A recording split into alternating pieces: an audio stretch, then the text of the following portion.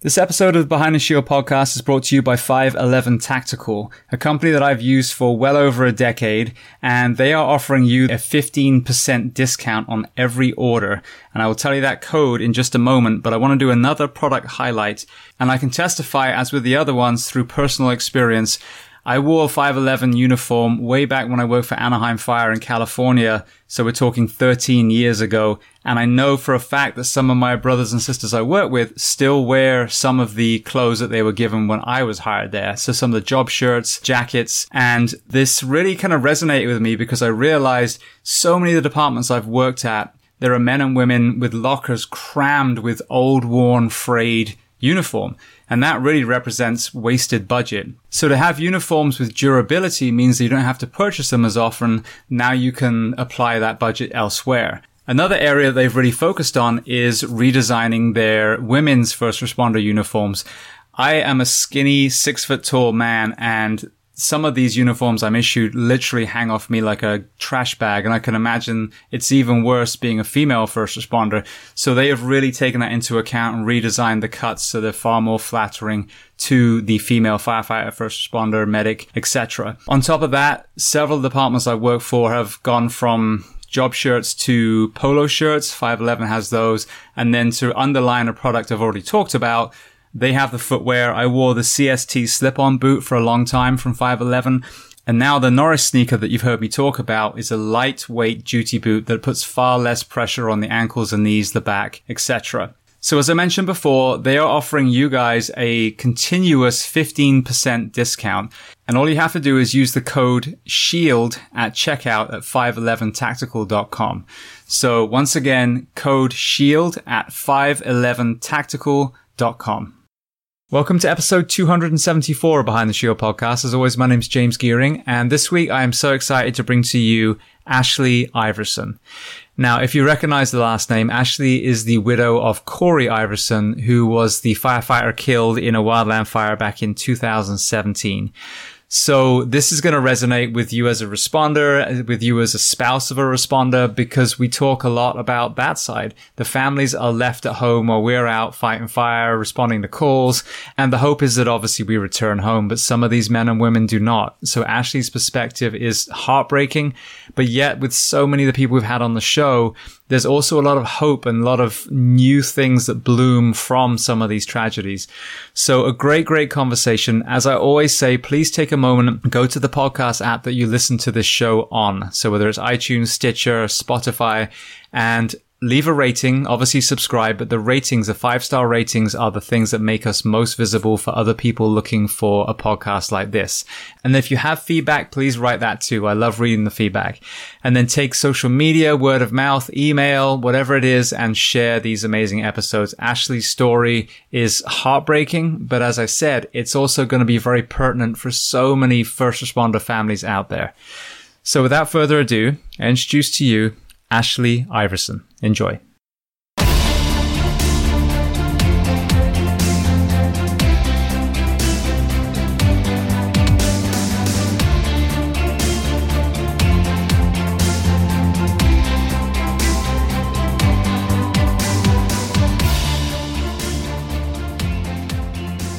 Ashley, I want to start by saying thank you so much for firstly being patient. I know we did this conversation face to face a while ago, but I think we both agreed that the universe was telling us to have a redo. So welcome back to the Behind the Shield podcast.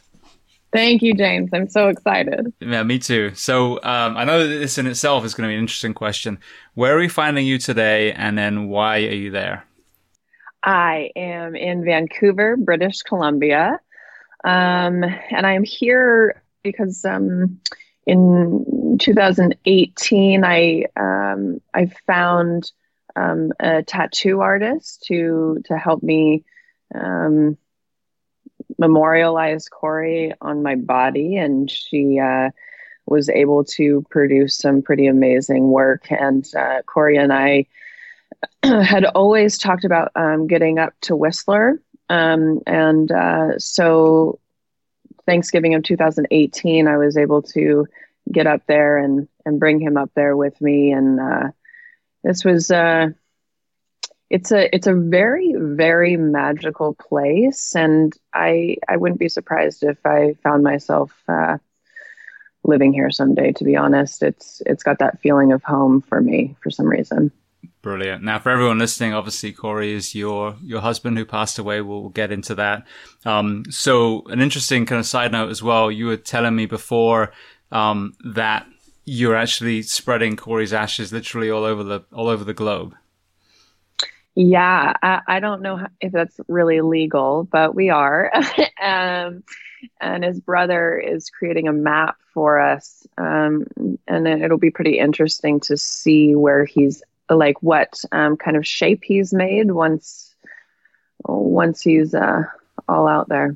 Yeah, well, I use the word allegedly. That way, no one's going to get in trouble. Apparently, that's the magic word. If you just say the word allegedly, yeah. Oh, I'm fine now. You're right. I just bring him around with me in a little jar everywhere I go. You know. So. All right. So then, going back to the very, very beginning, where were you born, and what was your family dynamic? I was born in Monterey, California. I'm an only child. I was raised by a man that was raised post-depression. You don't feel, you don't express emotion. You're very disconnected. He followed after his father's footsteps and became a pilot privately and a mechanic. And he worked. He worked and he worked and he worked. And I was raised by a woman who was told she was a mistake. So she has had her fair share of mental health struggles throughout her life. And it was not a rough upbringing. It was not a bad upbringing. But it was definitely challenging at times. Yeah, it's so crazy when I do this podcast now, all the different people I've had from multiple generations, and you hear of the domino effect of, parenting. Some might be an innocent, mistake, like you said, post-depression.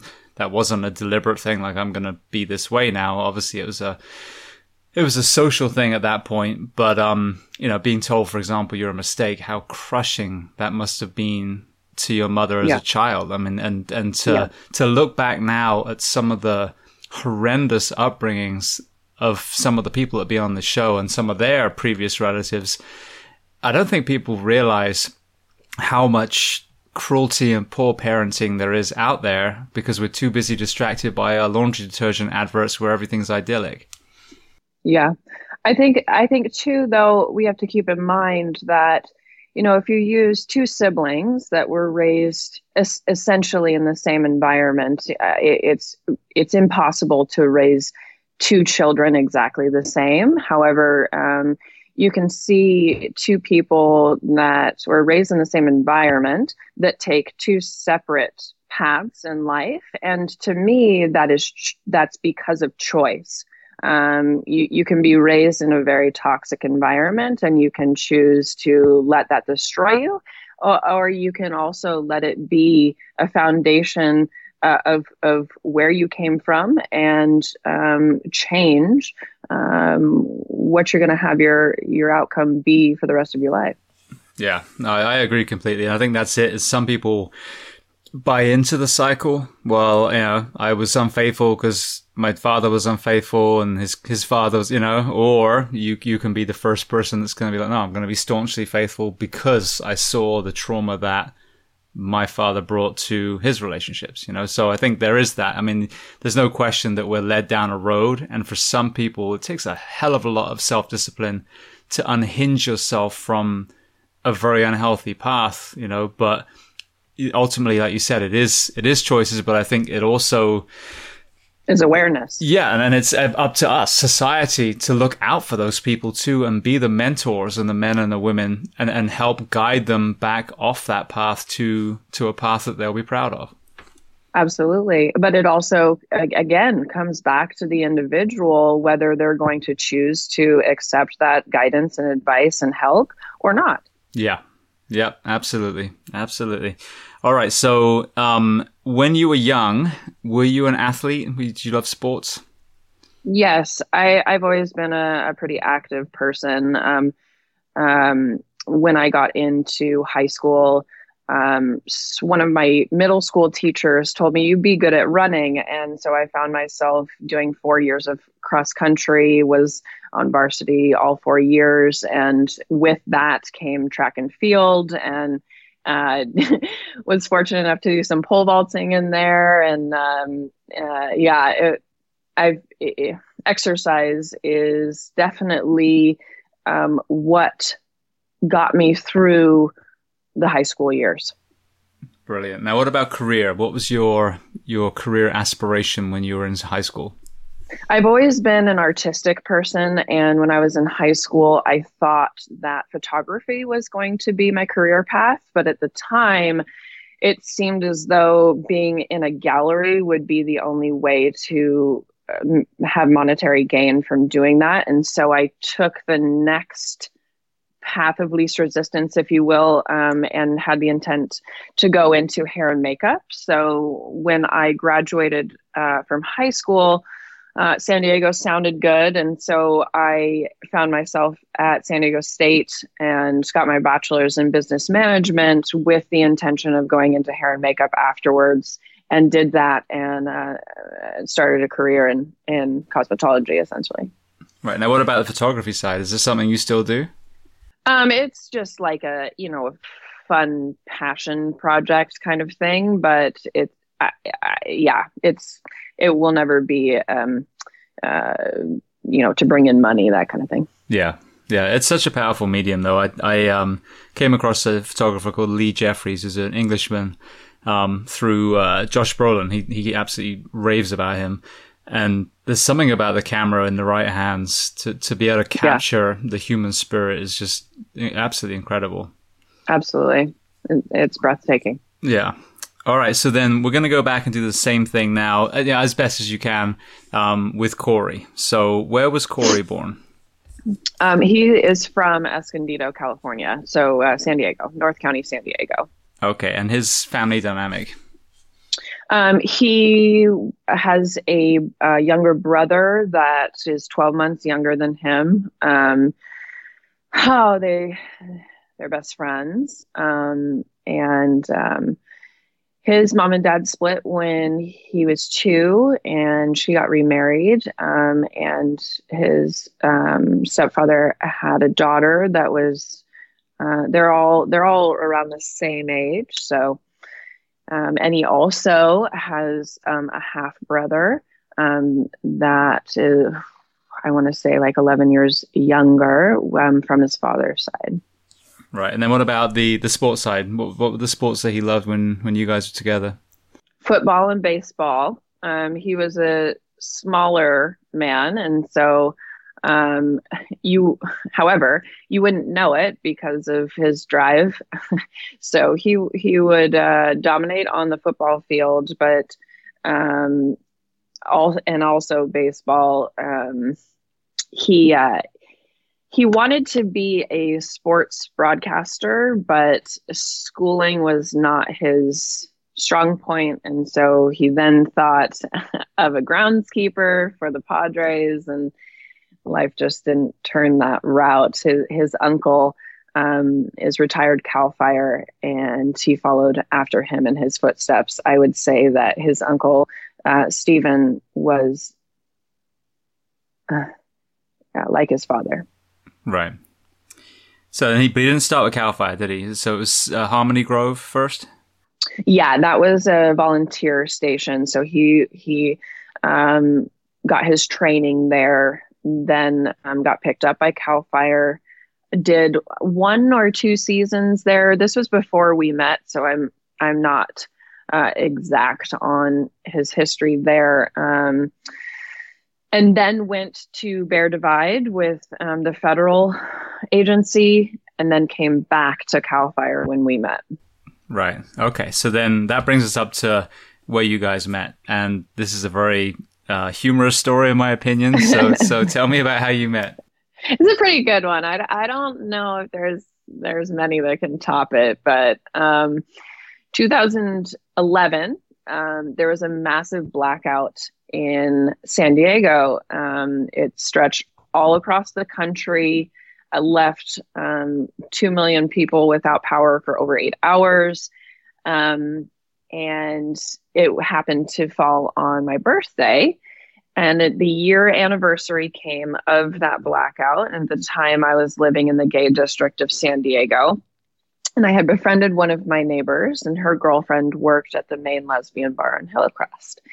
And my birthday rolled around, and me and like 10 friends went out to dinner, and we were trying to figure out what we wanted to do afterwards. And my neighbor came up to me and she said, "Let's go to Gossip. They're having a blackout party." I said, "Fine.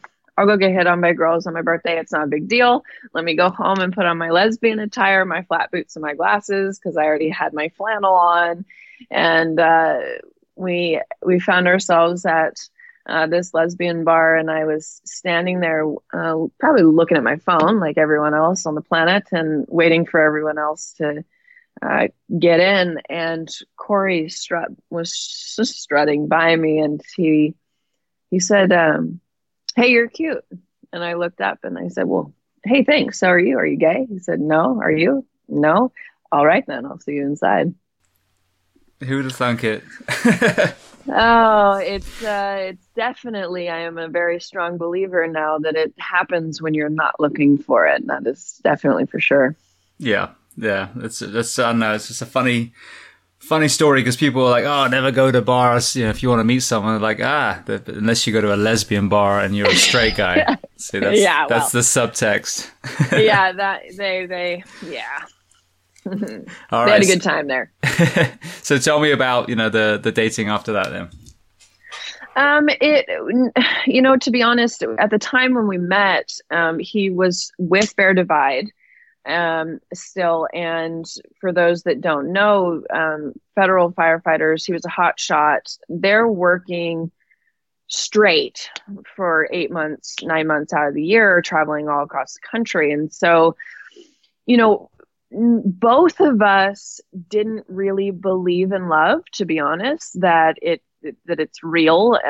And with his line of work being gone so much, he didn't believe that, a female could stay faithful when they're gone for long periods of time. And I also didn't believe that a good looking firefighter could stay faithful, when he's gone. And so I basically just said, "Nice to meet you. See you never." And I was pretty surprised when he hit me up a couple days later. And I told him that, I told you didn't need to contact me. And he was like, "Well, it's not my first rodeo." And after that, he waited.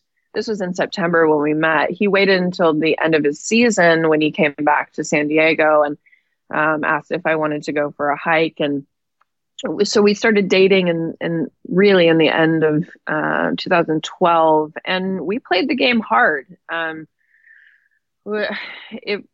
we were together, it was all good. Things were effortless.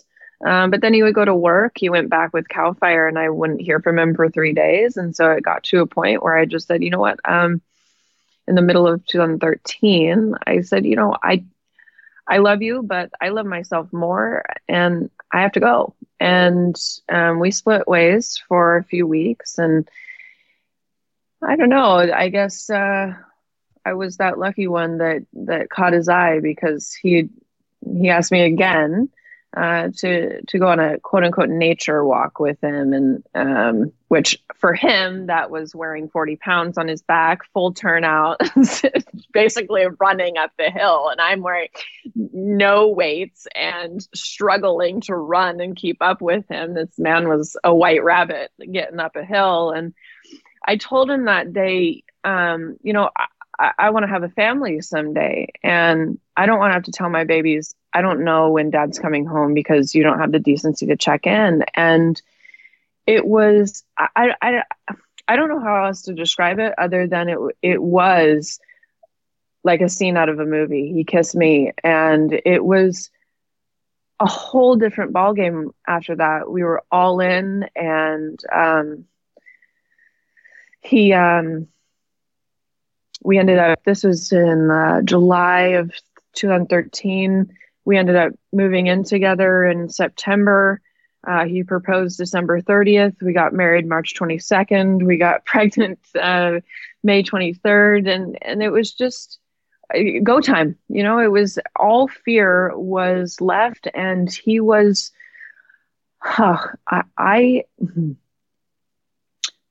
I had a love that many people search for their entire lives, and you can idolize someone very easily that has passed away.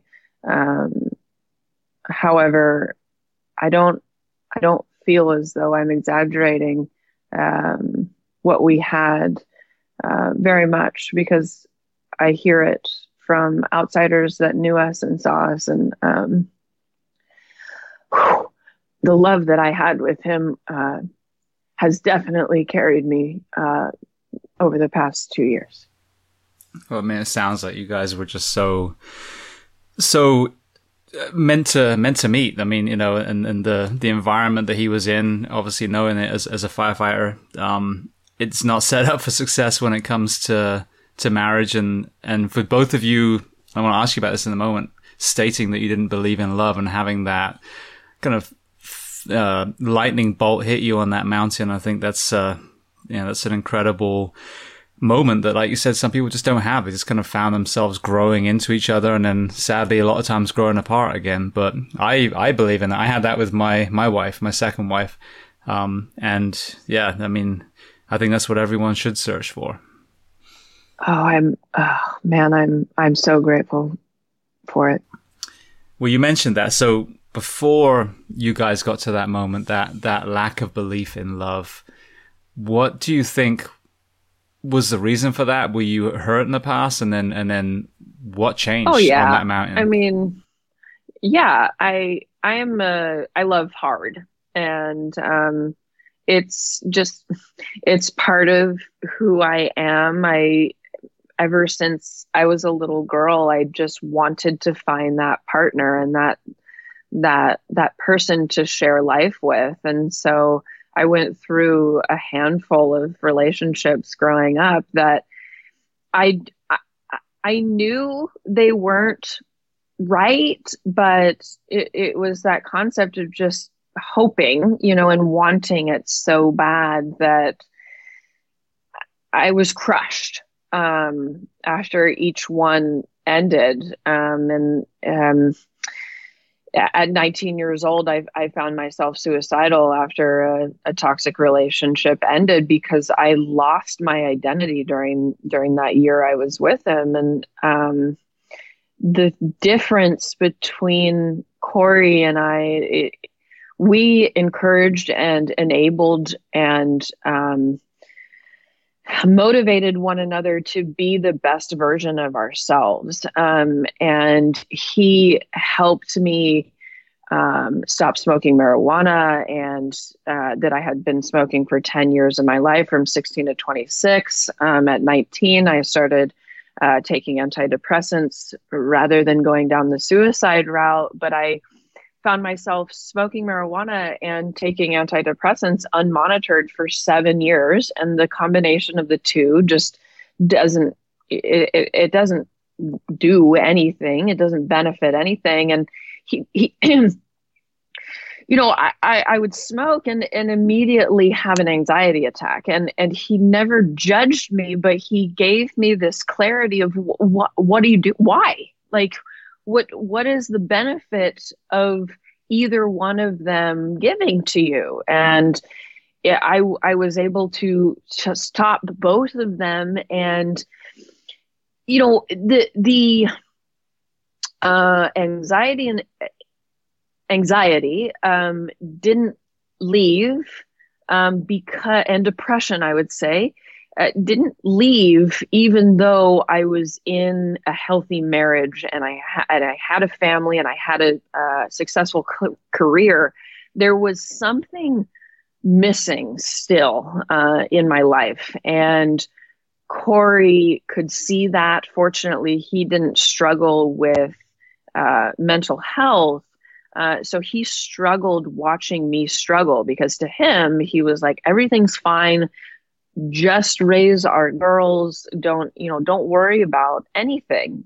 But my sense of life purpose had not yet been fulfilled when he was here. That's interesting. Yeah, I watched my wife go through it as well. Becky's, struggled with, with mental health, and she lost her boyfriend before me to suicide, so that was a huge blow. So when we met each other, I was post-divorce, she was post losing him, and, we were both kind of wayward. But just like you guys are talking about, the goal was to help put yourselves back together again. And just from my personal perspective, when you first meet someone, when you fall in love with someone, that's another individual.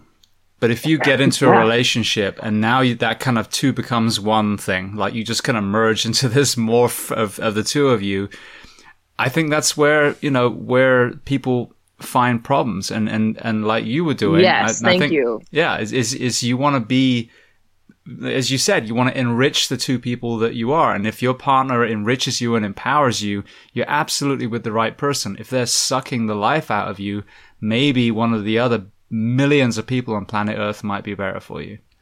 Yeah, absolutely. And that was why our relationship thrived, was his line of work. We had not spent more than 4 consecutive days together before we got married. That's how much he worked.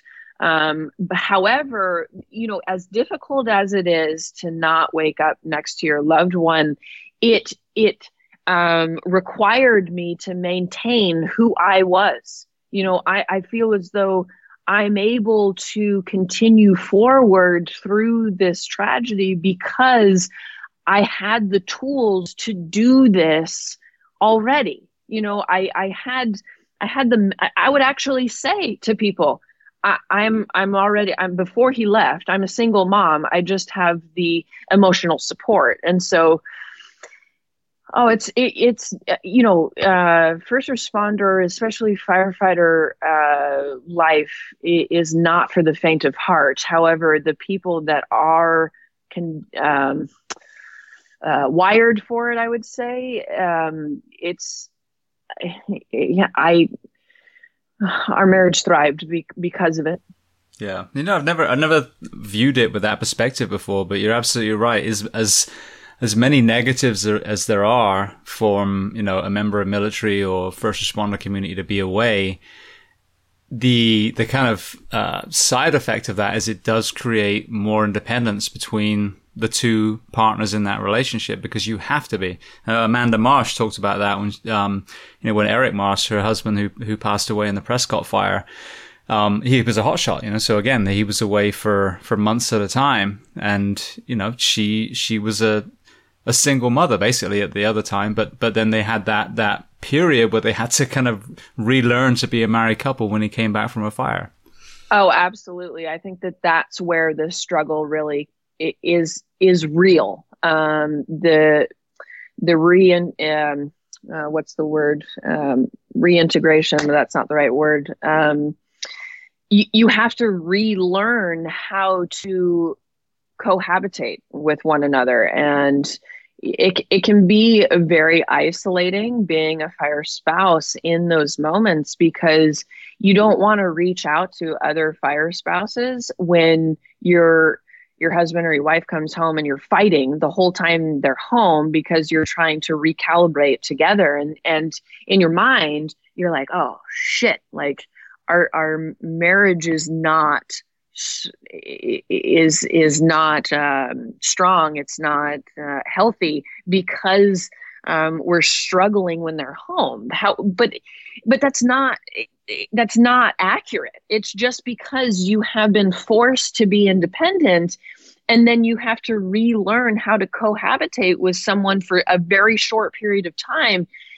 You've got to be extremely flexible and extremely strong in communication in order to maintain a healthy relationship with a first responder. Yeah, no, I agree 100%. And I think that the unsung heroes are definitely the family. And that sounds so cliche, but it's absolutely true. Like we go to work and we have that structure. We go to this building and we're there for 24 hours and the alarms go off and we go, Pavlovian response. We jump on and we do our thing and we come back. But in the meantime, in a parallel universe, our spouses, or our partners, whatever it is, are doing whatever it takes to get there through their 24 hours. And, we on some days absolutely may need to be treated with kid gloves because we've seen the most horrendous things, but regardless, it doesn't matter because at home, the baby might have been crying up, all night and the other partner not slept. So absolutely, why would it not be, a challenge to actually come home after, a long deployment, whatever it is, and have that time. And we talk about this in some of the episodes where as a responder, I never thought about this, but maybe we should take 30 minutes to walk, meditate, listen to music, whatever, to punctuate between our 24-hour shift and then going home and being a father, a husband, a brother, whatever it is, because you can't just leap off, a rescue where you just finished doing CPR on someone, jump in your car, and 20 minutes later walk through the door. Like you're mentally not ready to be a father yet. Yeah, that re-entry period should be taken more seriously, just like you're saying. And I think that comes back to communication and flexibility on both parties, to make one another aware of what you're walking into on both sides, and self-love, give yourself the permission to take 30 minutes to ground yourself and center yourself. I know that, for Corey, he would get off a shift 450 miles away when our first baby girl was 2 months old, drive through the night, get home at 4 o'clock in the morning, would not sleep because he wanted to spend every waking moment he possibly could with his baby girl. But at the same time, he was killing himself doing that because he didn't give himself the permission to care for himself, to be stronger for us. So had we missed out on a couple of hours, we would have lived, but it's just that push pull of what, the balance of life and awareness of what self needs in order to be healthier for everyone else in your peripherals.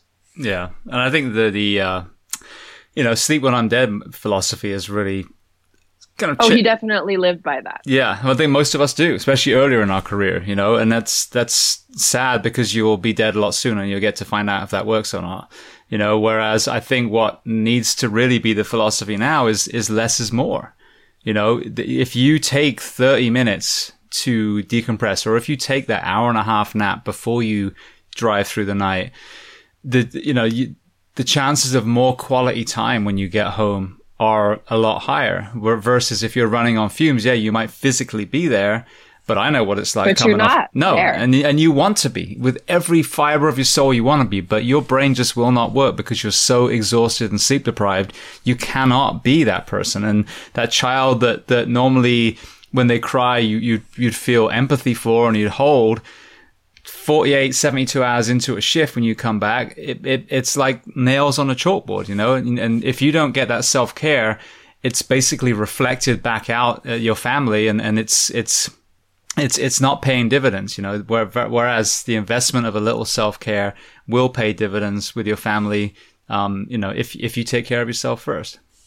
Yeah.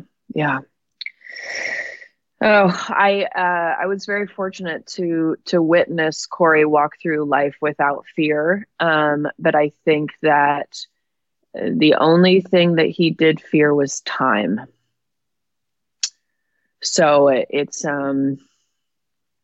it's just difficult. It's giving yourself the time for self, but then also having that in the back of your mind, how much time do I have though? And so I should be spending every waking moment I can. So that's a tough one. It is, because none of us know, and obviously that's extremely pertinent in your story. But I mean, where's that balance between being awake 24 hours, trying to do as much as you can, or just trusting the process and enjoying those 24 hours? Right. Well, then before we transition to, the Thomas Fire, you obviously were a single mother, a single child, only child. And, you mentioned about your parents and their upbringing. What was that experience parenting for the two of you, coming from those two different backgrounds and assuming wanting to break the cycle, especially on your way, as far as what you'd seen your parents endure? Oh, as a younger person, so let's say middle school, high school, college years, I wanted nothing more than to disconnect from them. I think that was a big reason for marijuana. It just was a way to kind of escape in a way, and or just kind of give myself an added challenge to get through life, kind of thing. And numb, right?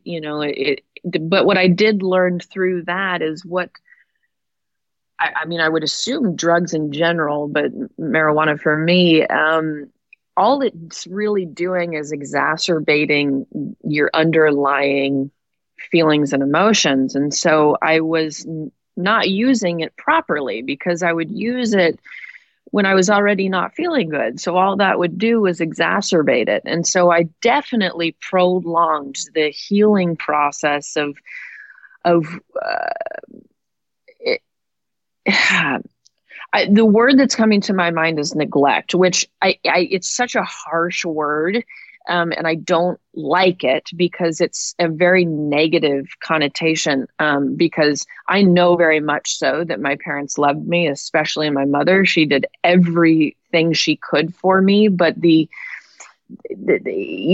she was so wrapped up in her own mental health. There was a level of neglect because she was so consumed by the darkness in herself. And same with my father. He was just consumed with what he knew, which was just working and just trying to provide monetarily for his family. And it really wasn't until Corey came around that I started really becoming aware of self and wanting and desiring to be a stronger human being, for myself and everyone else in my world. So what I've observed from my perspective, and I think, again, this, you talking about Corey and time and everything, is as a first responder, we see the end result of, like you said, poor choices as well, but poor parenting. And I think I've observed that a lot of the firefighters I've ever worked with have been really, really good mothers and fathers. And I think it's because they see what happens if you do disconnect, if you do neglect. It can certainly increase the likelihood of crime, addiction, violence, all these other things. And pouring myself into my little boy made me realize, well, that's one soul, one kind soul back on planet Earth. You know what I mean? And I think that, again, with that cycle breaking, realizing that as a parent, if you do engage, if all of us chose today, everyone on planet Earth, to raise kind, compassionate children, what would happen to violence on planet Earth? I mean, a couple of generations, it would be gone. And it's heartbreaking because it really is that simple. Now, obviously, the environment that people are growing up in around this planet may make that very, very hard. But being an engaged parent is absolutely the solution to so many of the problems that we see on planet Earth. Yeah, I mean, yeah, I definitely agree with that. And it's so complicated, though, because breaking that cycle, right? And getting to a point of realization and enlightenment that you can really, it's all perception. It's all how you see things that manifest into your reality. That concept of instead of praying for it, praising for it, or essentially thanking for what you have, even though in your mind's eye, or no, in your mind's eye, you have it, but tangibly you don't already have it. And so it's like those parents that are so wrapped up in the cycle of not having, how can you be raising someone to that they do have, so it's hard, and I honestly don't, I'm pretty pessimistic, and maybe it's realistic. I don't know. I don't think that our world will ever get to that. I think it'll unfortunately only get worse. It's like I think that it'll be very split between people who are enlightened and people who just can't do it and just don't want to do it and don't just, to have that choice and that ignorance, if you will, of how easy life can really be. It's like is your glass half empty or half full? It is just perception. And some people just choose to be on that negative side of the spectrum because it's easier for I don't know what it is, but it can be very easy to go down the dark side of life because love and positivity and gratitude is choice and a practice. So I could wake up every morning and just be like, fuck, like, here we go again. Like, I'm not really sure what the purpose of all of this is. And I'm going to just put one leg in each pant and trudge out in the cold and blah, blah, blah. Instead of before I open my eyes being like, wow, I literally can have anything that my heart desires. And all I have to do is believe. And it just shifts everything. Yeah, I mean, I couldn't agree more. And it's a choice again. And I think what is hard is we're in America now, and our culture specifically, which I adore this country. Let me preface that. But our culture, like what comes through our television sets and our devices, is you have to buy all the shit to be happy. Because MTV Cribs told me this basketball guy has got all this money and 27 cars, because obviously we all know you can drive 27 cars at a time, so that makes perfect fucking sense. Yeah. But, so to give, in America's defense, the younger generations growing up, all we're taught is, and I don't think capitalism is even the right word. I think capitalism ultimately is just trying to make a living, and not have monopoly over everyone, but is that you're not happy unless you have this stuff. And then, heartbreakingly, the people that we're supposed to look up to politically are fucking horrible people at the moment, left and right. So that's not going to, you're not going to get any kindness, compassion, or gratitude from any of those assholes at the moment. Yeah. And I'm sorry if I sound like I'm talking out of terms, but it is what it is. Of the millions and millions and millions of people, we couldn't find someone who can be tough with the war and an economy, but not be a giant douche as well. And I'm talking about for, decades now. But, that's what it is. It's like, where do these people turn for the kindness, compassion? The kids go to school. All they got to do is focus on passing a standardized test. They're not being taught about love and kindness and compassion. And, so that's the problem I have is, and I'm seeing a paradigm shift. I'm seeing people getting sick and tired of the negativity. I'm seeing the videos of kindness that are caught generic. I mean, organically, not the ones that are, taping himself. Hey, I gave a homeless guy, 10 cents. Right. But, those are going viral now because people want to see that. They want to see the good stories. And there's a yearning for that. And I think that's the beautiful thing about podcasts. You know, I mean, Joe Rogan's a perfect example. Here's a comedian who, you know, and the face of the UFC, who has now become this incredibly influential figure through a podcast because there's no filters, and he gets these people on, of some of which are politicians that I've really enjoyed listening to him talk to them, because they tend to be the ones that actually give a shit. So, but I totally believe in what, you know, what you're saying. And, you know, I do the same thing when I wake up. The first thing is like, wow, I woke up. That's better than, you know, how many people that didn't today, and having that gratitude. But my belief is that there are countries around this beautiful planet of ours that get it way more than we do. So it is possible. It's about leadership in, you know, in the family unit all the way through to the you know, the national political leaders. But we as a culture literally have to get out pitchforks and, you know, torches and say enough is enough. We're tired of you assholes dragging each other through the mud and teaching our kids that this is what they're supposed to be like. You know, we need to have that kindness and compassion and love.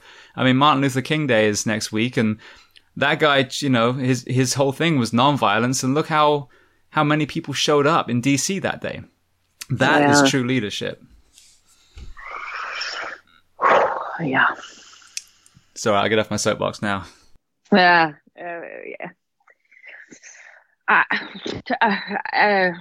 I guess I'll just go back to where you kind of started with that in the tangible things. You know, if you have more things, then you'll be happier. I think that a lot of those people are realizing the gravity of how finite this place is, and have,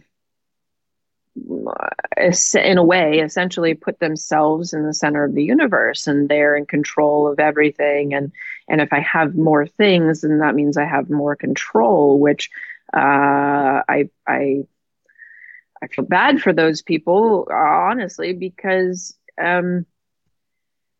there is so much more than things, you know, that sounds very cliche just coming out, but it is reality. And you find those people that have so much, right? And they've got their hands clasped so tight around their money. And that's that concept of, if you're looking at your fist clasped around your money, then how could you possibly have more come in? But if you open your hands to give, then look, your hands are open to be able to receive. So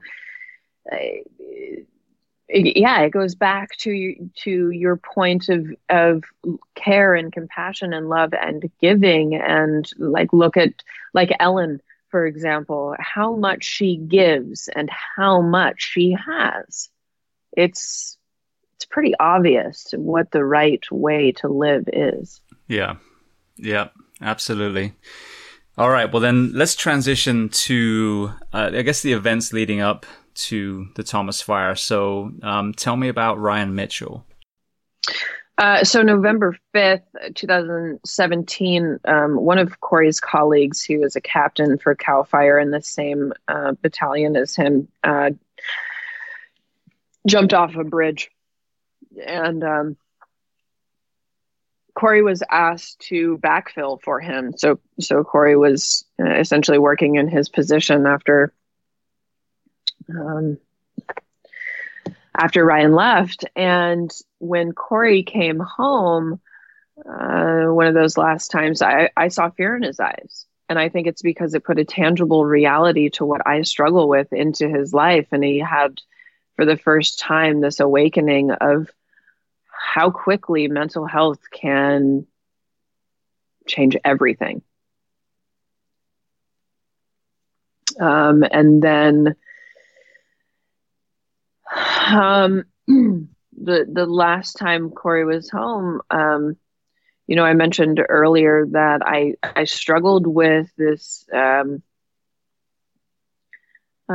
purpose, right? I was struggling to find my real purpose. I always had an inner need to help people on a greater level than myself. And I as a hair and makeup artist, you're an unlicensed therapist, and but one person at a time just wasn't enough for me. So I was holding 4 or 5 jobs. I became a professor of cosmetology. I started doing Rodan and Fields. I thought about being a yoga instructor, thinking about life coach, but I couldn't figure out how you gain credibility to be a freaking life coach. And, so it's just like, how do I touch a greater population? And Corey was home that last time, and I just had this ridiculous panic attack. I mean, the kind where you're hyperventilating and crying so hard you can't even open your eyes because they've swollen shut. And I talked about it when I spoke at Corey's service. When I was able to open my eyes, I saw him dying, watching me die, and it was if he had this second phase of awakening that he knew in that moment he could not fulfill that need for me here.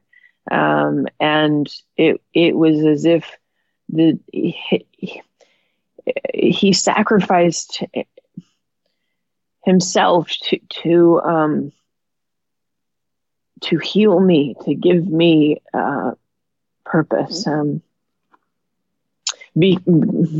Because he gave me a platform that I would have never otherwise had, and an awareness, the gift from Ryan, the awareness of the trauma that these first responders are taking in on a daily basis. Even being a fire spouse, never once did I think about all the lives that they don't save and the trauma that they're experiencing on a daily basis, and the fact that they're just expect to internalize this for a day, 5 years, 10 years, 30 years, without any encouragement to decompress. Everything in the first responder community is reactive. So right after Corey left, like in the first day, I started asking his colleagues what level of mental and emotional health care they receive on a daily basis that is proactive, because all I could think of was what had just happened to Ryan a month before. And I was basically laughed at because there was pretty much nothing in the workplace encouraging mindfulness. And so it was like, it was just instantaneous of Corey leaving on why I'm here is to bring awareness that there's an epidemic within first responders that needs to change. That's what the reason why I started this podcast is. I looked around, and of course there were some people that have been doing this for a long time, but they were dotted around the country and around the globe. This is a problem we're seeing internationally. And you look at the old days, the coping mechanisms that we had intrinsically. We had dogs in the stations. They truly would sit around, and talk at the firehouse table. That they weren't running calls 24 hours straight. They were doing them occasionally. So organically there was that support structure built in, but that's not 2020. It's not 2017. And the firefighter of today, the police officer of today, the dispatcher of today is extremely different than back then. And, I've talked about this a lot, but we have as well, very sadly, this Hollywood version of what a man is or a woman is, and suck it up, rub some dirt in it. And that was all from a generation that didn't do a damn thing. That was not the World War II generation telling you that, because they know damn well what they saw, what they had to do. But sadly they didn't really talk about it very much. But so, yeah, we had this kind of facade of what we were supposed to do. And I think it's now finally getting enough exposure where people realizing that it couldn't have been more wrong. but that complete absence of support, not only from the administration, but from each other, from us. None of us were getting it. So I'm not going to blame the people that we work for solely, but collectively, absolutely, there is a huge need for us to change that mentality, because how can you work in a job, doing the things that we do and expect it not to affect you? It's impossible. Exactly. That it's, I mean, I have the most respect for first responders, because they get into this industry because they're compassionate and loving and caring people. And then to think that that type of person isn't going to be affected is just, it's such a juxtaposition. No, it's not possible. But I think that it hasn't been talked about, and it's been avoided for so long because there's no clear-cut answer. It's not like cancer where you can either cut it out, treat it with chemo, radiation, homeopathic options, or you die. There are so many different avenues of mental health care that it's just like, it's just too much. So I'm just going to avoid it. And it's also so isolating, because when you're in that darkness place, it's like, if for some reason the brain has told you that you're the only one, and you're only going to be burdening someone else if you shed light on it, which is so far from the truth. But I mean, shoot, I've been there. I was there a couple months ago, but fortunately I have learned tools, what works for me to move through those dark times in order to have clarity of mind that this is temporary. This darkness, if I choose the healthy ways to move through it and feel it and ride the wave, the low part of the wave, then and or use the tools that are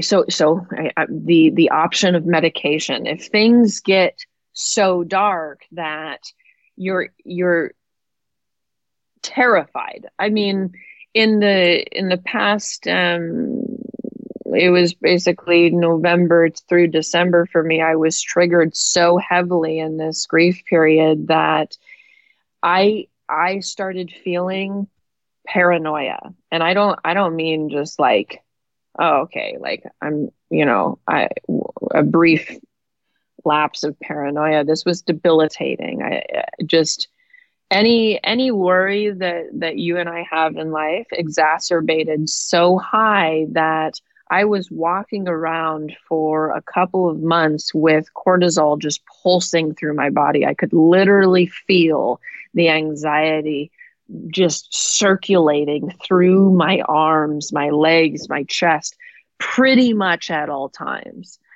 So in that moment and those times, it was like, okay, meditation,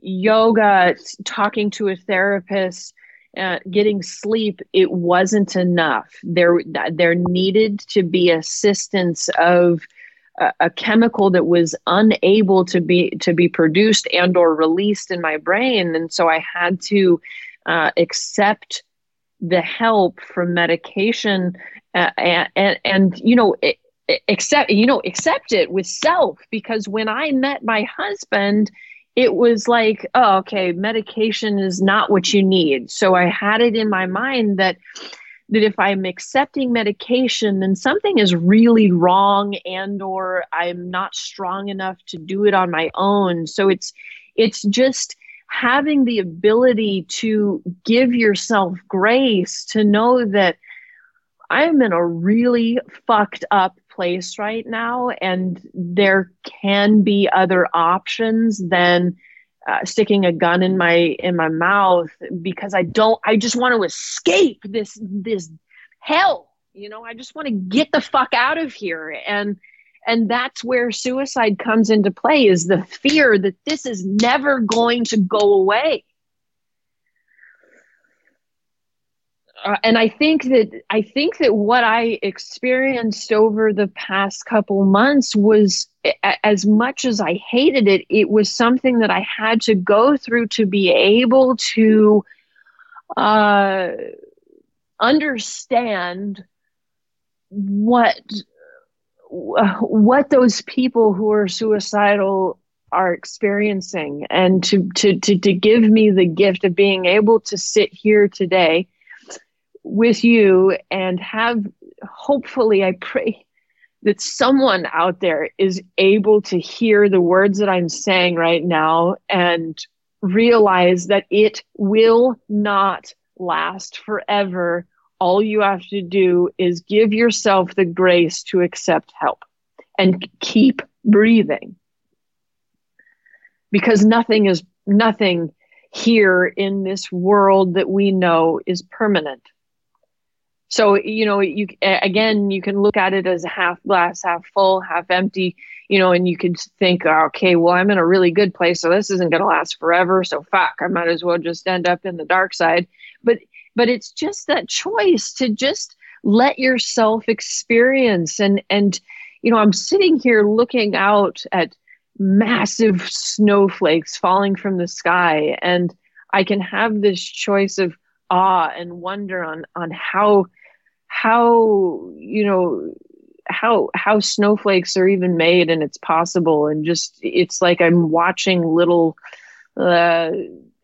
twinkles and sparkles fall out of the sky. And just, when 2 months ago I was crippled on the floor in my shower, just crying out to just get me the fuck out of here, and 2 months later I'm able to sit in this magical place, and just realizing that just because you're in this darkness literally does not mean you're going to be there forever. You're not. It is not possible to stay in one place forever.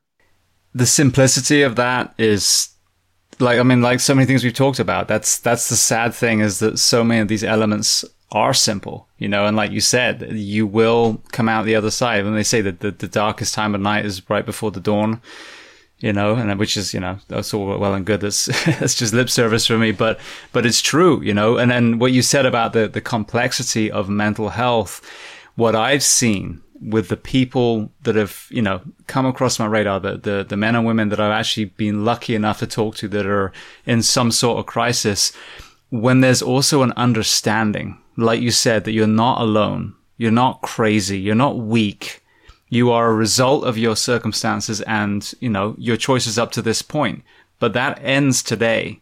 But when there's an acknowledgement that maybe part of your mental health is to do with the fact that you work these crazy shifts and you're up every fucking night when normal human beings are supposed to be asleep. It has to be done. Someone has to take the watch, but understanding that's part of it. Understanding that what you've seen is part of it.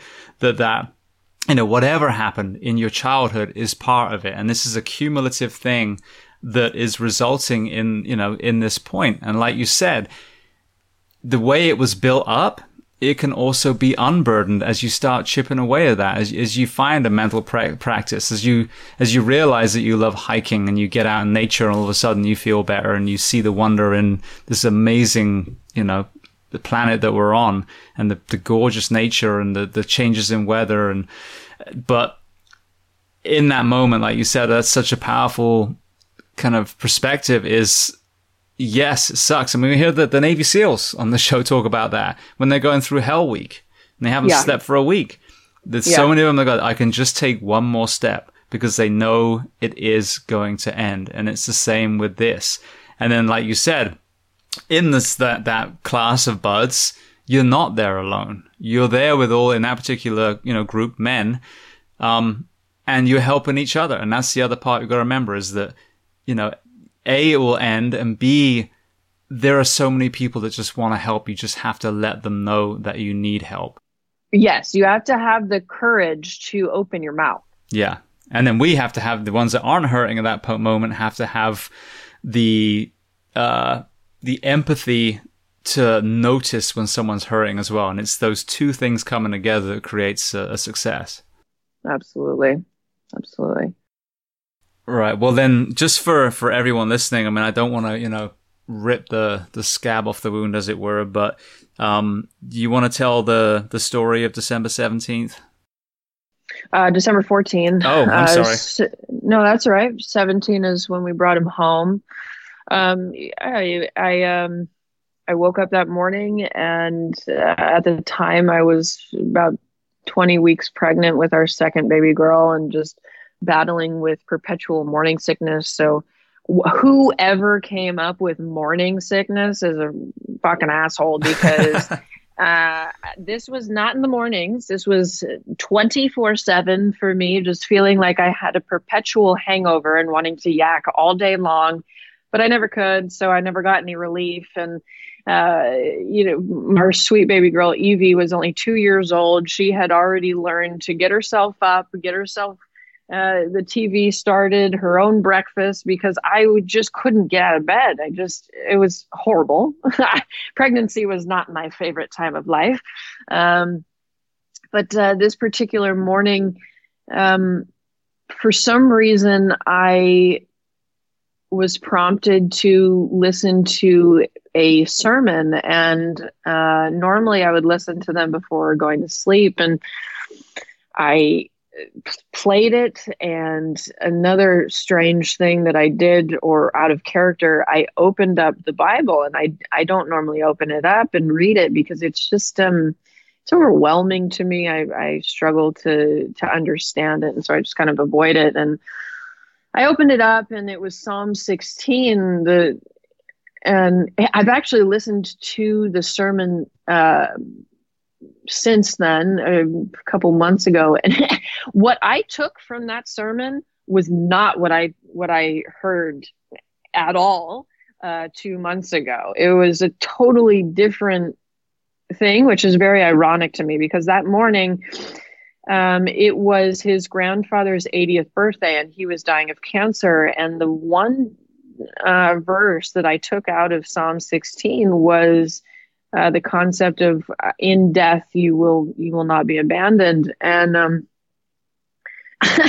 I thought that I was reading that and praying to share it with Corey's grandmother for when Grandpa left. And it was unbelievable that God was giving me those words, because I think an hour later was when Corey took his last breath, and it was really for me. So there was that, and then I got up and made Evie a pancake, and we tried to FaceTime Corey. Now, he was on a 24-hour shift the day before, so when they're on strike teams, they work for 24 hours, and then they have an R&R 24 hours. And so that morning he was supposed to go off the line, and he had given me some notice earlier on. He had been at the Thomas Fire since it started, so he was there for about 9 days at that point.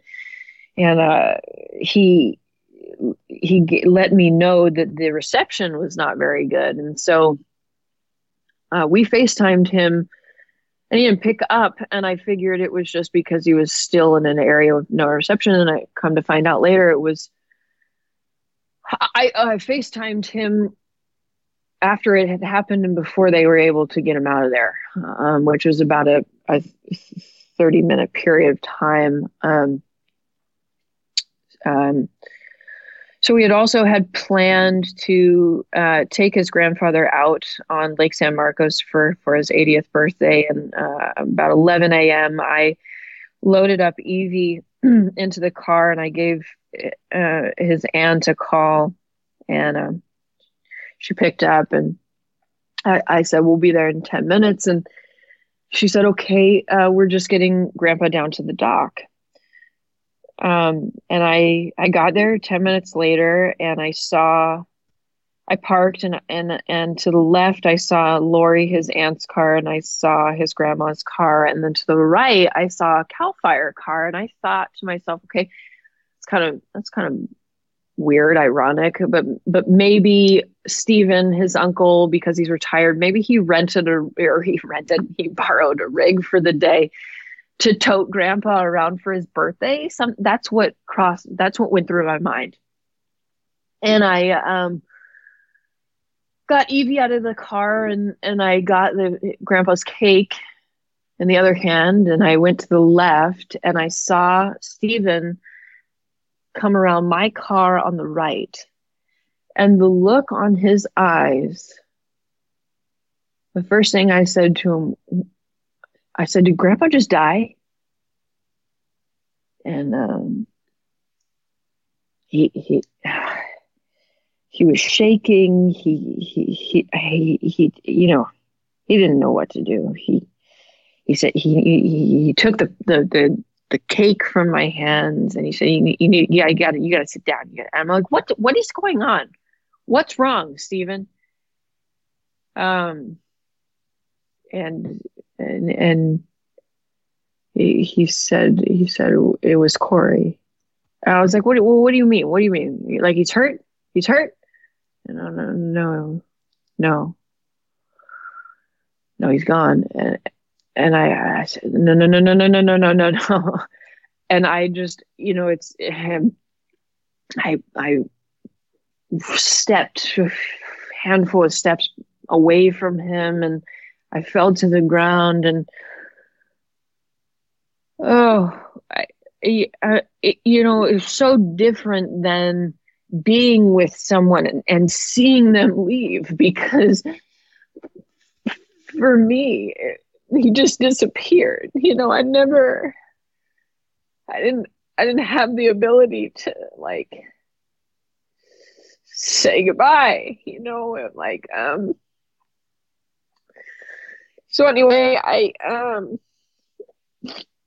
I knew in that moment that I was never going to lie to Evie. I was never going to pretend like what I was told was not real to her.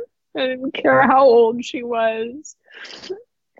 I knew that she needed to know what I was just told. So I stood up, and she said, and my shoes came off, and she said, Mommy, put your shoes back on, and I picked her up, and in that moment of shock, I was not crying, and I was very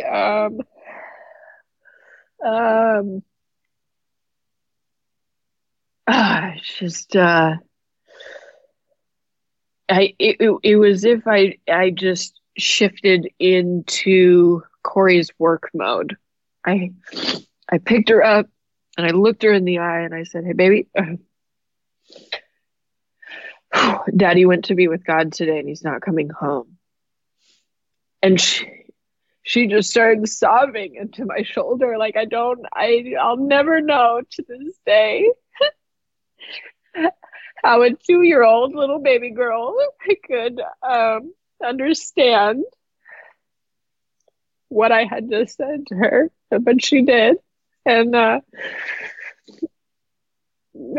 never forget that line of vision I had. I was looking over at hills and blue sky, and it was just like this tunnel vision that they try to emulate in movies, and I couldn't see other than homes and just blue, and I knew that I needed to call my father, because since I left for college, he was encouraged to go to a retreat with an organization called Mankind Project. And through that process that he chose to put himself through, he has become my father, brother, and best friend. He now, instead of avoiding feelings and emotions, he's the person that I can call to feel and talk through things. And I called him and he picked up the phone and said something that he had never said before. And I guarantee you he'll never say again. He said, "Good day." And I said, "It's not a good day. My husband is dead." And, no, that's what I heard. Just kind of like this long, like it just kind of like faded into the background of my awareness. And I just handed the phone away, and I just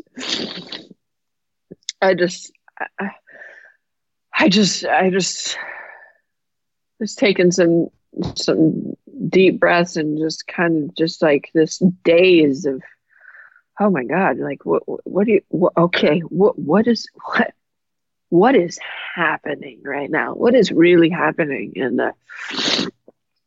couple moments later, I was handed my phone back, and I looked down at it, and it was calling my god sister. And I talked to her through 2017. We were going through some pretty heavy mental health stuff together, and we were both pregnant, I believe, at that time. I think, yeah. And I knew that I shouldn't hang up the phone.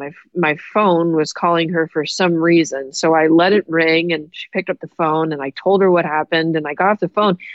Come to realize later, had she not known and called her parents right after, her folks live right down the street from my parents' house.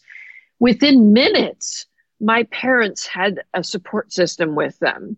Had that call not gone out, my folks would have been alone together with they don't have a rock solid marriage. My father tells me that he has stuck it out because he took a vow. And so you can just imagine, they live in two separate homes on the same property, that kind of dynamic.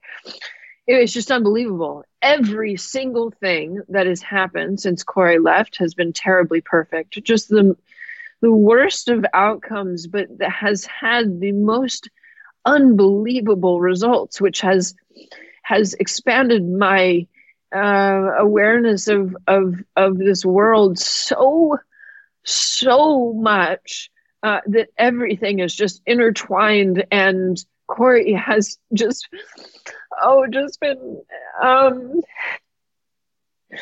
it's like he's just like, babe, I love you so much, and I'm going to make this reality for you as smooth as possible, because I honestly can't sit here and say that I would change it, because the things that I've experienced since he left have been mind-blowing. Like, I don't know if it's because he kind of bridged that gap between self and God. It's like I'm able to pray to him, and I like have this. It's just like that disconnect of self and God has just gone away, because now I'm just like, babe, I'd like to meet Ellen DeGeneres. I'd like to meet Gordon Ramsay. I'd like to go to Hawaii. I'd like to go to the mountaintop that we always, and everything. It's like he's up there and he's just like, all right, babe, go, just do it. Like, experience life joyfully and happily, and experience the things that you want to experience. And I'm so sorry that I'm like crying and like trying to speak through this, because I'm sure it doesn't sound very good anymore. Ashley, do not apologize for crying, for God's sake. I'm like really surprised that I'm able to actually speak through this. We just after that phone call went out, Tony Meacham, the unit chief of San Diego, got there. And the other thing that was running through my mind in that period of time was the hotshot crew from Yarnell, the Yarnell fire, and how there was 19 of them. And so I'm thinking, oh, fuck, like how many people are experiencing what I'm experiencing right now? And so I asked Tony right when he got there, and I said, who else was hurt? And when he told me no one, I felt genuine gratitude. And I think that was a very, very unique situation that totally shifted the course of my experience, because I don't know any other person. I can't think of any other person that within the first 5 minutes of being notified that their loved one was gone, felt gratitude. So I think that there are just so many different building blocks and puzzle pieces of my particular situation that just enabled it to be so much more awe-inspiring than just a tragedy. And why my experience, and over the first year and a half, I thrived through that grief period. And also gave me the awareness that no one's grief is going to look the same. I mean, it's the same concept of no one's life is going to it's not possible for anyone to walk this same walk. And it is synonymous with grief. It's, you'll have similar, situations, feelings, emotions, but when women, I've spoken to I have not spoken to any widowers that it has happened since mine, right? Okay, but I've had way too many females since, and some of them say to me, "When does it get easier?" I can't answer that, because first of all, it's your experience. So I can't say, oh, okay, in 2 years you're going to start laughing again, or in this particular time frame you're going to feel this, because it's not realistic. It's not possible to say that. I smiled and I laughed the day it happened. It was not because I was happy about what happened, but I knew that Corey wanted to see me smiling. I knew he wanted to see me laughing, and I had so much support and love around me. I couldn't help but be smiling, because it sucks to see so many other people affected and hurting, but at the same time, it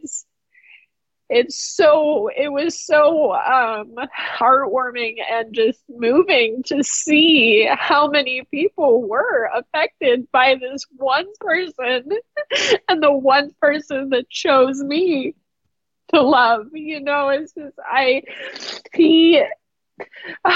I'm just like so grateful that I was the person that he loved like he did. Okay, I'm done rambling. You're not rambling at all. Well, firstly, with how you are feeling, I've heard this from so many people that have come on the podcast. One of my most recent guests, Pat Kenny, he lost his son to suicide, and he lost his wife to brain cancer. And, within, I think it was like a 10-year period between the two of them. And again, he not only did he have areas where he realized that through that one trauma, there were all these things that were making the world better through, these tragedies that happen, but also these amazing messages from beyond the grave, where the spirit of his daughter, of his son or his wife, I mean, just a beautiful, beautiful story that again, I believe completely as well. There's a connection, whether you think it's heaven and we've all got wings on our back and there's a big white dude with a gray beard, or if you think it's a little more abstract than that, regardless, the fact that we are having this experience and then that we're just suddenly going to disappear, of course not.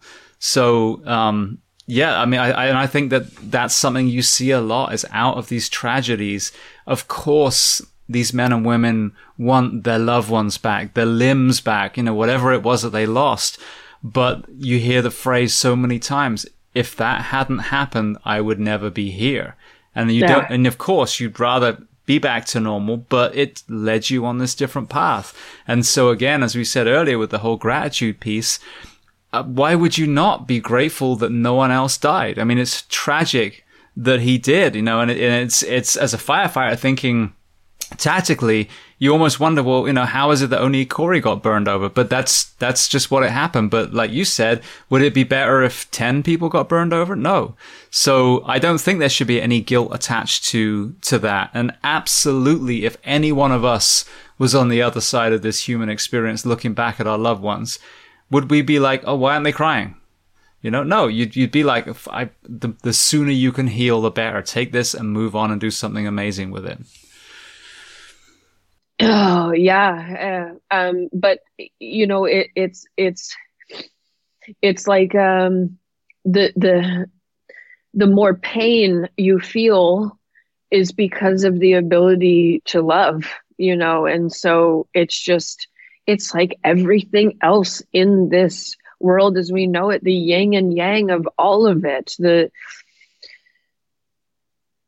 the push pull of everything, and just embracing it and letting it be as it is, and moving through it and experiencing and loving. Yeah. And what's the alternative? We don't love on the off chance. Yeah. And you fear. And that's when you kill yourself, is because you're consumed by fear. Yeah. Yeah. Well, going back to that's a good segue, really, with the mental health side. Now, you had that kind of aha moment with mental health and first responders very, very early on. So, parallel with obviously a horrendous grieving process, especially as a single mother, having another child, once Corey had already passed. At the same time, what was that journey from that little spark to the Iverson Foundation? Well, I mean, it literally was in days. It was when we were driving up to Ventura to go get him and bring him home. I said to Tony Meacham, I said that this is what's going to happen. I'm doing it. And he said to me, he's like, he kind of like looked at me kind of crooked, like, okay, little girl, like, calm down. That's a pretty hefty feat to take on. Why don't you start with the families? And I said, no, I'm not. I'm going to start at the root. Why would I go to the secondary? I'm going to start from the ground up, and so really it's a state of mind, right? It's just this culture shift that I'm preaching and advocating for. But I figured that having a 501c3, something legal, I would be taken more seriously. And so I waited until I had Taylor. I decided to pop a baby out first and then have it legally established. But I was talking about it and doing things to make it a reality in terms of like coming up with the name and coming up with the logo and all the to me, the fun parts of it, the creative side of it. Right. And had already started speaking engagements, and verbally sharing my story and what my intent was to do. And so it's all just been very organic and, non-resistant. And so it's just which is why I know that this is the path that I'm supposed to be on. It's given me this awareness, another awareness that there's no point in walking through life pushing against resistance.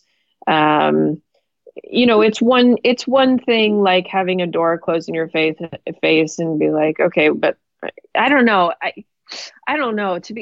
Maybe I should just even retract what I just said. It's just like a door closes because you're supposed to walk through a different one. So instead of trying to bang the door down, just find a better door. It's that the ego that tells us, nah, this is how life is supposed to be, and this is what I'm supposed to do, and blah blah.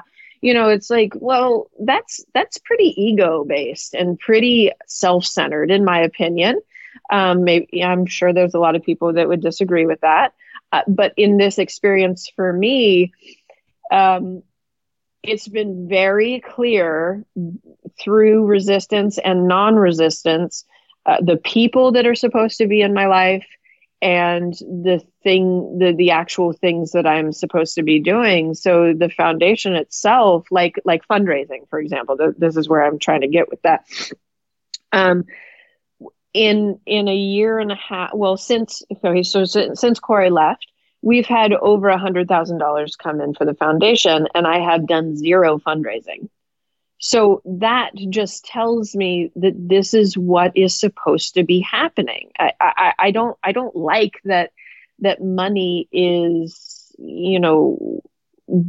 our world is driven by money, but unfortunately that when you have it, more things can happen in this world. And so to see it just effortlessly, well, that too can have different perspectives. Some people can say, well, you've been working your ass off, but at the same time, it's just, I've just been showing up is what it's been feeling like to me. I've just been showing up to what God has told me to show up for. And it's just happening. It's just, it's in those times when I feel, oh, you should do this and you should advertise this. That's when I'm like, nah, that doesn't feel right. It's not necessary. That's when things kind of, the brakes are kind of put on, or the brakes are kind of put on when I start feeling like I need to control what's happening. That's not when things flow. Things flow when you release that control. It's been really amazing. I thought in the very beginning, okay, maybe it'll have this the foundation itself will have this kind of module or model of forcing first responders on each shift to sit down together in a circle and essentially do a peer-led support group AA meeting, right? And they've got to talk it out. And very quickly I realized that one modality is not going to work for each person. And so I just left it at that. I'm going to focus on the awareness piece. I'm going to focus on helping people inside and outside the industry become aware of what's happening. And then I just kind of was thinking about the different options of modalities and started praying or meditating on those people to be able to facilitate modalities to come into my life. And I shortly thereafter became aware that someone reached out to me that is a part of Resounding Joy, which is a music therapy program in San Diego, and they confronted me and proposed a pilot program, a 6-week pilot program, going into the workplace once a week and doing music therapy. And it was literally verbatim what I was saying needed to happen. And it just came, right? So CAL FIRE gave me the ability to be able to implement this music resiliency program, which is we're still working out how this can be how it can longevity of that. So that has happened already. And the other piece has been yoga. I had a yoga instructor who is her significant other is a firefighter, so she has the cultural awareness um, and cultural competency of being a in the fire world and the first responder world. And she has given me the ability to implement yoga in the workplace, which to me, as of right now, seems to be the most tangible mindfulness practice to be implemented around the world, to get culturally competent yoga instructors into the workplace everywhere, really. Yoga is underrated, I think, in a lot of cultures and people that have not practiced it yet, that don't understand that it's not just one thing. It's a trifecta of connecting the mind, body, and spirit in a non-threatening way. That's the other reason why I think that yoga is going to be a very good tool for first responders, because it's non-threatening. It benefits in a physical way, it benefits in a mental way, and it benefits in a spiritual way. So that's been really amazing to see, because we've been able to provide it to them free of charge, and they just tell us when to show up. We're there for an hour. They get the ability to disconnect and go into self for an hour, and continue on. So that's been pretty amazing to see that come into fruition and be an outlet for the foundation to really do something tangible. Yeah. I think yoga is absolutely fantastic. I had Olivia from Yoga for First Responders on a little while ago, and there's so many elements to it. Like you said, obviously you've got the mindfulness, which we all need, with so many distractions. I talk about this sometimes. You can't even go to a restaurant without there being TVs everywhere. It's almost impossible just to be present.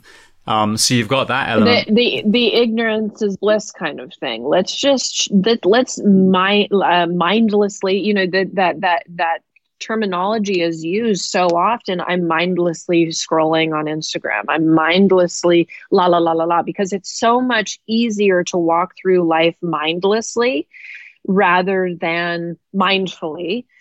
Because being mindful and aware of self is not comfortable. It's difficult. It's challenging, and it's work.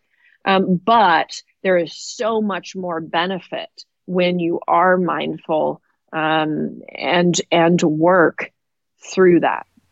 Yeah, absolutely. And then you've got the physical components. So not only the mobility, which, is going to bring, but a big mistake I made till very recently. I had a Navy SEAL, Jeff Nichols, on, and he was talking about choosing the workouts after we come off shift. And he's like, when you come off, don't do a red line workout, or you're going to add stress upon stress. And that was exactly me. I was there like, I'm going to quote unquote flush it out, and it ended up being the reverse.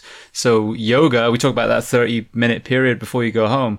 What a great thing to do is, get your relief, take your gear off the rig, go into whatever space you have for fitness in your station, and just go do a 15-minute yoga practice. And that will actually ramp you down. So it's not about not moving. Absolutely move. But it's yoga, whether it's gentle exercise. But we got to understand that exercise can ramp us up or it can bring us down. I think yoga is one of the great ones, if you choose the right type of yoga, to de-escalate the stress from a shift. Absolutely. I was pointed in the right direction to an individual, Jake Schumacher, and he owns Story and Pixel. He's a cinematographer, and he's the one that created that beautiful video to articulate what the foundation is doing. And he's also given us the ability to film some yoga practices and also some meditative music therapy practices. And shortly here in the next little bit, we'll be able to have those up online for anyone to access at any time. So whether it's a fire spouse or it's, someone in the first responder world, which is who it's geared towards. But if they don't have a yoga instructor there at the station for them, they can just go onto the website and pull up these videos and do it themselves. Yeah, and I love that. I followed Rodney Yee for years, and I got all his DVDs. Never met the guy, never went to his studio, did all the yoga just from a television and DVDs. So, I mean, ideally, can you go with these great people? Perfect, if you can. But for the rest of us, there's no better thing. You have a device in your pocket now. Put on your little Bluetooth headphones, put it where you can see it, and just follow it for 10, 15 minutes. I do the same even with meditation. Headspace, great app. So yeah, use technology for good. Brilliant. All right. Well, then, while we're on the subject of the foundation, where can people find it, and how can they help donate? IversonFAA.org.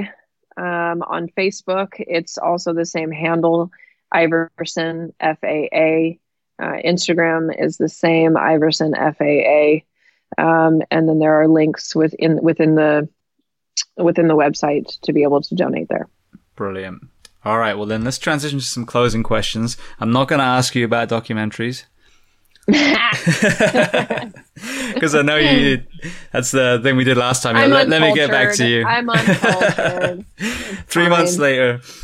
Actually, I'll throw one back at you. I don't know if it would be a good thing to watch or maybe not, but I saw, I think it was called Fire in Paradise, and it was about the Paradise Fires. I don't know if I can do it. No, it might not be a good one for you. But for people listening, I'll throw that out there as far as, the devastation from a wildfire. I know the Thomas Fire was horrendous and burned 1,000 homes, excuse me, and probably phones. But yeah, that was a good one. I'm hoping to get the dispatcher that was working that fire. That's another, group, the kind of unsung heroes, but to listen to all those homeowners pleading for someone to come get them. Many people died in that fire. That would have been probably pretty horrendous for them.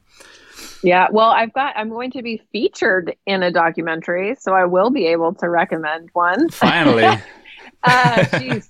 I might as well just be in them instead of watching them. No, this individual, John Preston, he is ex-military, is a current firefighter. His brother was ex-military, went into law enforcement and took his own life 4 years ago on January 13th. John is now currently hiking down the coast of California, 22 miles a day, carrying 22 kilos on his back, signifying the 22 veterans that take their own lives a day, for 28 days. And he is being recorded on his journey, and it's going to be turned into a full-length documentary. And I'm going to be hiking with him on the 29th into Montecito, which is where he found out about Corey while he too was on the Thomas Fire. So that'll be really, really cool to be a part of. Yeah, very powerful. So let me know as soon as you guys have finished that, and obviously we'll help promote that too and let everyone know that it is now available. Great, thank you. Actually, 22NU is another place. They have chosen us to be one of 5 beneficiaries for their fundraising efforts. So 22NU.net is another one. .net, brilliant. I'll make sure I put that on the website, jamesgearing.com, for this episode as well. All right, so the other closing questions. Is there a book that you love to recommend? I would say The Circle Maker by, of course, now it's leading me, Mark Batterson. And then I would also recommend Return to Love by Marianne Williamson. That's a pretty profound one for me. Brilliant. All right, so we talk about documentaries. What about a movie? Like my favorite movie? Yeah. Maverick. So you're a bit of a Selleck fan, huh? I mean, yeah, there's that. Yeah. He's Just Not That Into You is another good one. That's a good movie. That's hilarious. That was pretty much my entire youth. Right. Oh. Into you. Brilliant. Okay, so is there a person that you recommend to come on this podcast as a guest to speak to the first responders and military and associated professions of the world? Well, let's see. You've already talked with Ben Vernon, so I would say John Preston will be another cool one to talk to. And Kendall Wood. I think it would be fun to hear another perspective of being a first responder significant other, and also in the yoga community. Brilliant. Fantastic. All right. Thank you. So then the last question before we just make sure everyone knows where to find you again. What do you do to decompress? I jazzercise. Really? Love it. I haven't heard that word for a while. Oh my goodness. I'm so grateful that Corey's aunt does it. And I started doing it because it is right next to my daughter's school. And it's relatively cheap. It has music and it makes me laugh. And so it's been this whole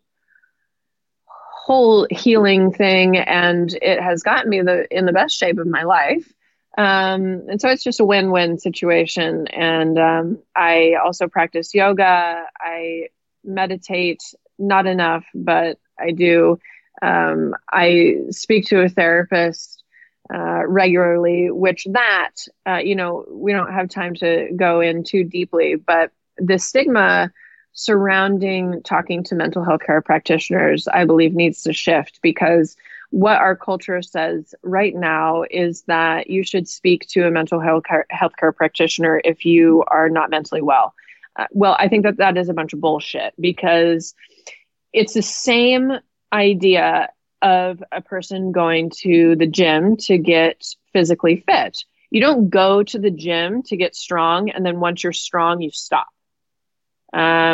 Unless something happens, right? You keep maintaining that strength and keep growing on that strength. And I think that it should be the same way with speaking to a professional, because it helps you maintain your mental strength. And also, I think that people are also resistant to speaking to mental health care practitioners because they think that you go there to get advice from someone. I think it's more so giving yourself the permission and the safe space to organize your thoughts. It's more of you, again, doing the work. It's just it's having someone that's unbiased to be able to speak to and organize your thoughts in a safe environment.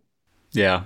Yeah, I agree 100%. I refer to it like chiropractic. You don't wait till you get hurt, till you hurt your back to see a chiropractor. You go make sure everything's in line. If you believe in chiropractic, I do, but you can use that analogy for anything. Do you want to wait till you're prescribed blood pressure meds, or do you want to eat well and work out every day so you never have to? I mean, it's the same thing. It's what the foundation is doing. It is practicing proactiveness. Yeah, something like you said. Proactivity. Our profession is not so good at being proactive. We are reactive, definitely.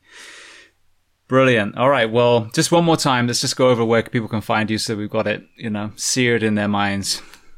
IversonFAA.org. Beautiful.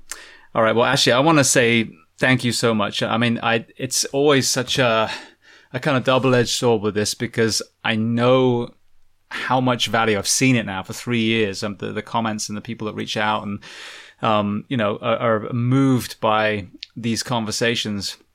But on the other side, I understand, like, asking someone to walk through their trauma again, how hard it is for you. So I'm so grateful that you are, courageous enough to be vulnerable and tell your story. I know that it's going to affect so many people, but all I can say is thank you so much. Well, thank you so much. I am grateful for the opportunity to be able to walk through these doors. And I need to say thank you to you. You are one of those people who have walked into my life that very clearly are supposed to be in my life. And the support that you have provided for me in the short amount of time I've known you has been more profound than I think that you realized, and I'm very grateful. So thank you. Well, thank you. The feeling's mutual. It's funny because it started off in a creepy hotel room. with two men. With two men. It's not weird.